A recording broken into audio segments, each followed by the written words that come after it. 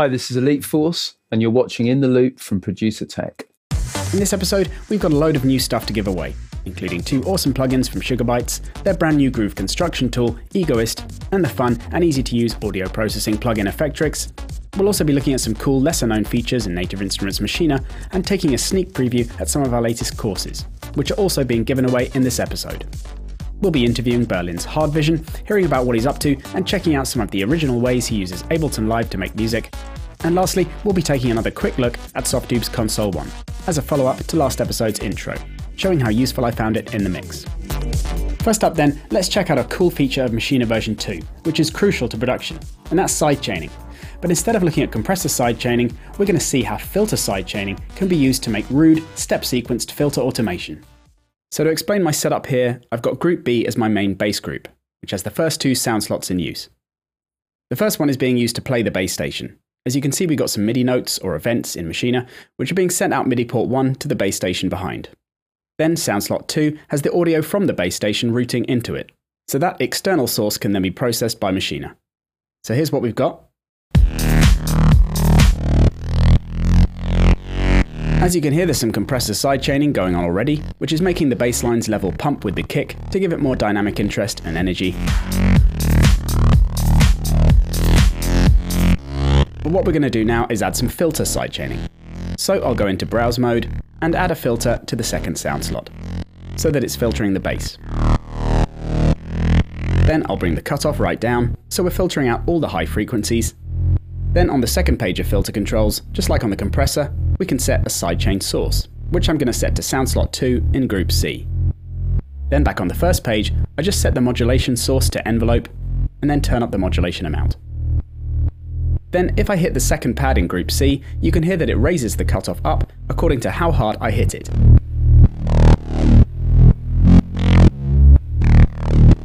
So this can be some fun on its own, allowing you to create some cool performance effects or record in a played pattern.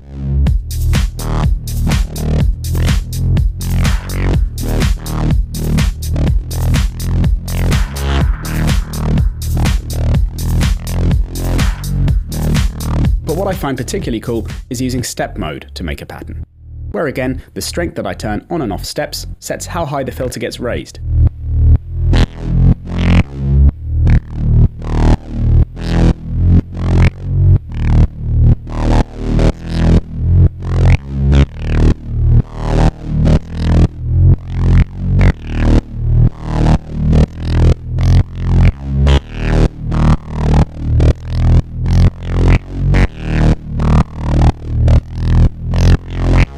Then I can go back to the filter and adjust the cutoff, resonance and modulation amounts to change the sound of the bass.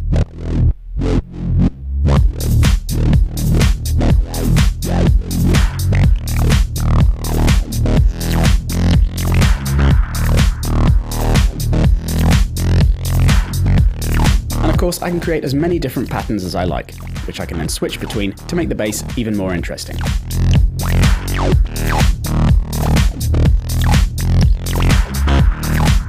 The drums in this project, by the way, come from a niche audio pack called House Arrest, so if you're liking the sound of them, then head over to Loopmasters to check that pack out.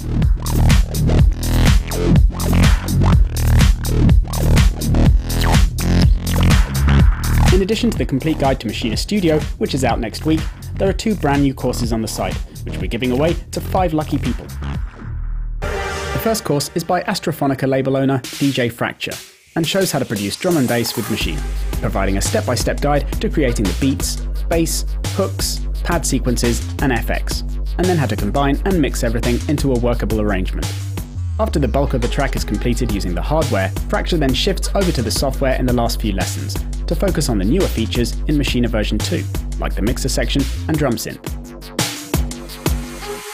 The second course is the eagerly awaited follow-up to Dephased's Glitch Hop Beats and Bass course from a few months back, and is now the complete set of tutorials that go through all of the main stages of making a glitch hop track, including how to make complex, glitchy percussion parts to go with the heavy beats and twisted bass. As with the previous course, you get the project made in the tutorials, as well as over 200 megabytes of bonus samples from Loopmasters. To be in with a chance of winning these courses, just sign up to our newsletter by clicking on the image to the right of the homepage slider at maschine-courses.com, and then entering your details in the window that pops up. If you're already signed up at Maschine courses, then don't worry, you can still sign up for the newsletter to enter the competition in exactly the same way.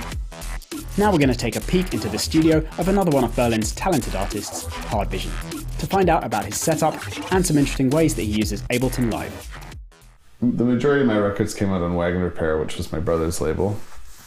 And over the last 2 years, I've been releasing I did 2 EPs for Rinse, which is the Rinse FM's record label. I'm in the works on another EP for them as well. And there is talk of doing another album at some point. I haven't done an album since 2010 on Wagon Repair, but I'm itching for that a little bit. And I don't even have all my music on here, but if I search for Hard Vision in my iTunes, there's probably over 800 songs in there. It would take you maybe 3 days to get through all of it, and your mental stability would be questionable by the end of it, I think.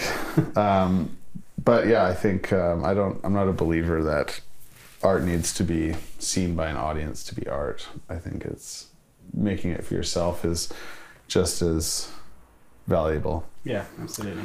I think with the albums though, what's nice is if you are always making singles, you can't always put that weirdo song on the record.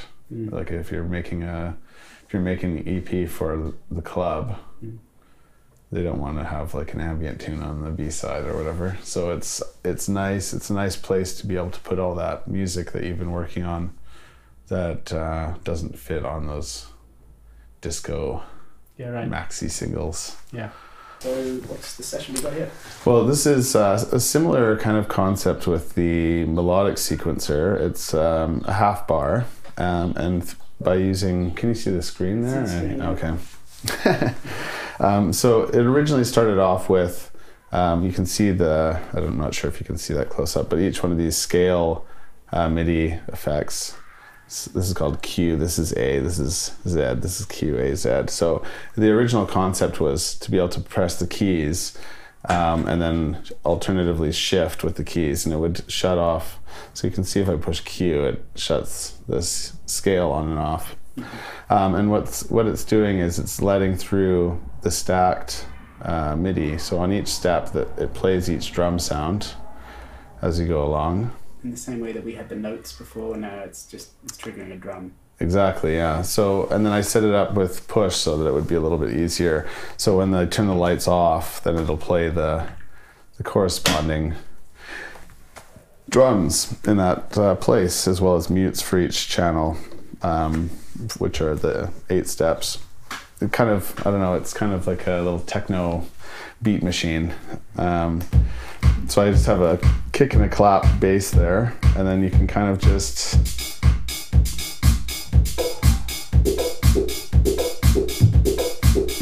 make little grooves.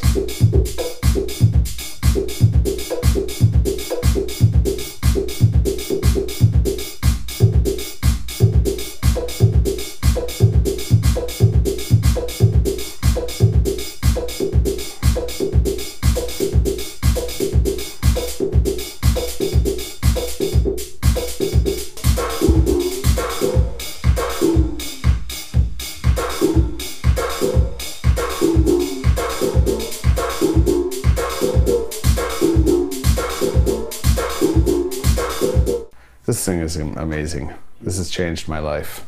Yeah. Instead of gone from the clicking every note into being able to sequence it with this. Yeah. Everyone who uses Ableton should get one, I think. So this is a video game that I made in Ableton Live using only MIDI clips, and it's played on the Ableton Push.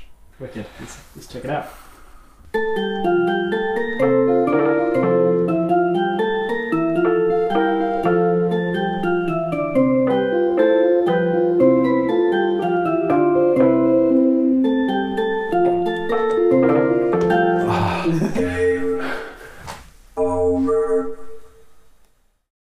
Moving on now, let's have a look at a cool new plugin from Sugar Bytes, which is a funky little groove production studio that packs a serious amount of punch. Egoist is a plugin that pushes step sequencing to its limits, showing just how much you can do with a 16-step grid. It combines a really comprehensive loop slicing and editing section with a simple yet effective beats and bass section, along with their hugely popular Effectrix, with all three of the sections having a step sequencer for triggering different sounds and effects inside. Here I've got two instances of Egoist making all of the sounds in this glitch hop groove.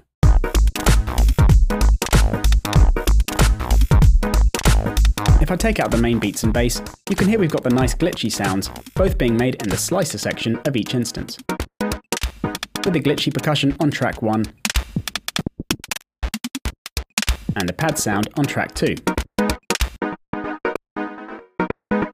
Both of these are simply sliced up loops, which are being resequenced by the step sequencer below, which allows you to play the slices in whatever order you want, as well as having full control over the level and pitch of each step. The sample is sliced up automatically according to the sensitivity slider, or can be set manually yourself too. And every section also has numerous randomizer buttons, which are a really great way of instantly trying things out, either for inspiration or to create a variation of some kind. The copy and paste buttons allow you to easily try something new with your sounds in one of the 16 pattern slots.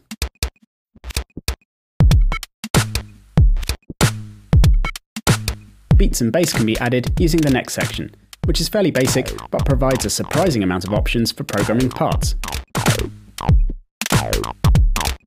And the instruments themselves also have both a great sound and enough variety to mean you're unlikely to find yourself wanting in most situations.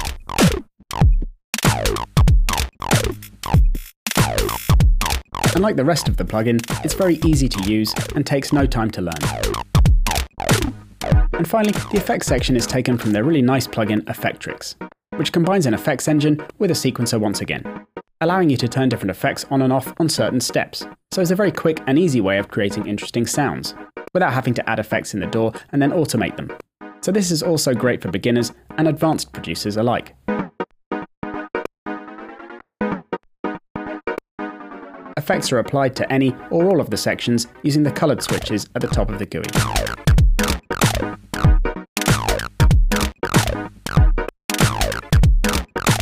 And all 16 patterns can be turned into parts, which can then be used to build a song, all within the plugin window. So with all these features, an excellent range of presets, and the ability to switch to keyboard mode for playing slices, you can see what a powerful and fun plugin this is. I'll be doing an extended overview and tutorial of Egoist for Plugin Boutique shortly, so keep an eye out for that if you want to see more. And stay tuned for details of the competition to win Egoist and Effectrix at the end of this episode. In this last section, I just wanted to briefly visit Softube's Console 1 as a follow-up to the introduction in the last episode, to show you how I'm finding it in the mix. So here's the live set for a track I'm working on with Meet Katie called Slow Cooking, and I've just got a 4-bar section looped. I've added the Console 1 plugin to all of the tracks in the set. So if I turn the plugin display on using the button, I can then enlarge the display, which is one of the things I like about it. You can change it to any shape or size you like. So I'll make it nice and big. And one thing I just want to say about the way I've set it up is I've put all of my tracks so far in the session on page 1. And then on page 2, I've got my effects returns and my master, with my master at the end, and then my effects returns starting from track 30. So this gives me a bit of room to expand if I add extra tracks or extra return tracks, and also means I can find things really quickly and easily. So if I start my loop now,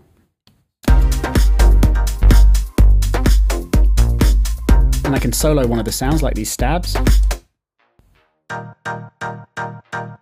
if I want to mute that effects return that I can hear has another sound leaking through onto it, I just switch to page 2, choose that track, and then mute it. Now go back to our stabs, and you can see the processing I've got on there, which in this case is some fairly extreme EQ, which is cleaning up the sound a lot and adding quite a bit of high frequency content to help it poke through the mix, which you can hear if I turn it on and off.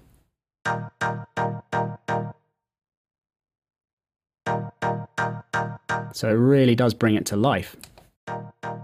Then I've got some saturation added at the end with this drive dial, which adds some nice extra harmonics and warmth. The other thing I want to mention is the history feature, which I failed to mention last time. And what this is an undo facility, which you have on every instance of the plugin in the set. So if I go into history mode, now what it means is I can use the volume dial to step back in time. As you can see at the top here, we have the time and the step. And if I rotate the dial, I can go back to see all of the changes that I've made throughout time. So if you've made a lot of changes there, from the minute you opened up your project, you can go back to a particular moment in time, which is very handy. If I go back there, I now hit OK, and it will reactivate those settings. So I've been using the EQ section a lot to really transform the sounds in my mix, as well as saturation.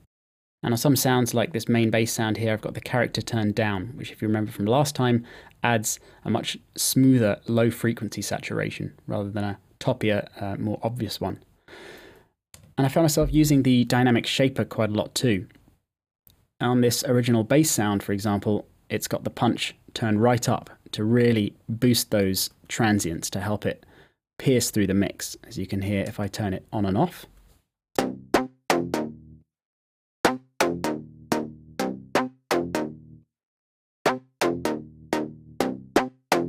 And if I play it with the rest of the mix, just mute some sounds to make it a bit easier to hear. And then if I turn console 1 off, you can hear very hidden in the mix. And now back on. Just how much more it pierces through. The things I'm liking the most about console 1 are obviously the hardware aspect. Being someone who's got very much used to mixing with a mouse, it's really nice to have a quality set of controls to use. Being able to instantly solo a track and then add any quality processing like EQ and compression, as well as dynamic shaping, is a real plus. And the drive dial is great for adding that analog sound, both to individual tracks in your mix and also the master channel. The last thing I wanted to mention is the ability to load different Softube software into instances of console 1. So for example, if you have one of their other vintage compressors or EQs, you can select a particular instance of console 1 and then choose load, compressor or EQ, after which you'll see any of their other software in a list from where it can be selected and loaded into that instance. Later on this month, I'm excited to say that I'll be getting my hands on quite a few of their vintage plugins, so stay tuned to our channel for reviews of those. And now a confession about our Matthew and the Atlas remix comp from last month. In the last episode, I said that the producer was Ian Grimble, when he in fact mixed it, and the producers were actually Kevin Jones and Chris Harris. So apologies for not giving them credit for their fantastic work on making such a great track. The results of the remix comp are now up on our site and SoundCloud page for anyone who wants to hear them. And a big congratulations to the winner Cicada for their excellent remix. Now to this episode's competition, where the top prize is Sugarbyte's Egoist, featured earlier on. And the runners-up prize is their plugin Effectrix. All you have to do to enter is tweet @producer_tech, #Egoist, and then simply follow our page for the results, which will be announced before the end of September. Best of luck! That's it for this episode. Tune in next time for an exclusive interview with the legendary Elite Force, where he'll be giving some professional DJing and producing insight, and telling us about a new course on making revamps that he's made for us. And of course there'll be more tutorials, reviews, remix comps, giveaways, and other audio-related badges. This has been In the Loop from Producer Tech. Thanks for watching, and see you next time.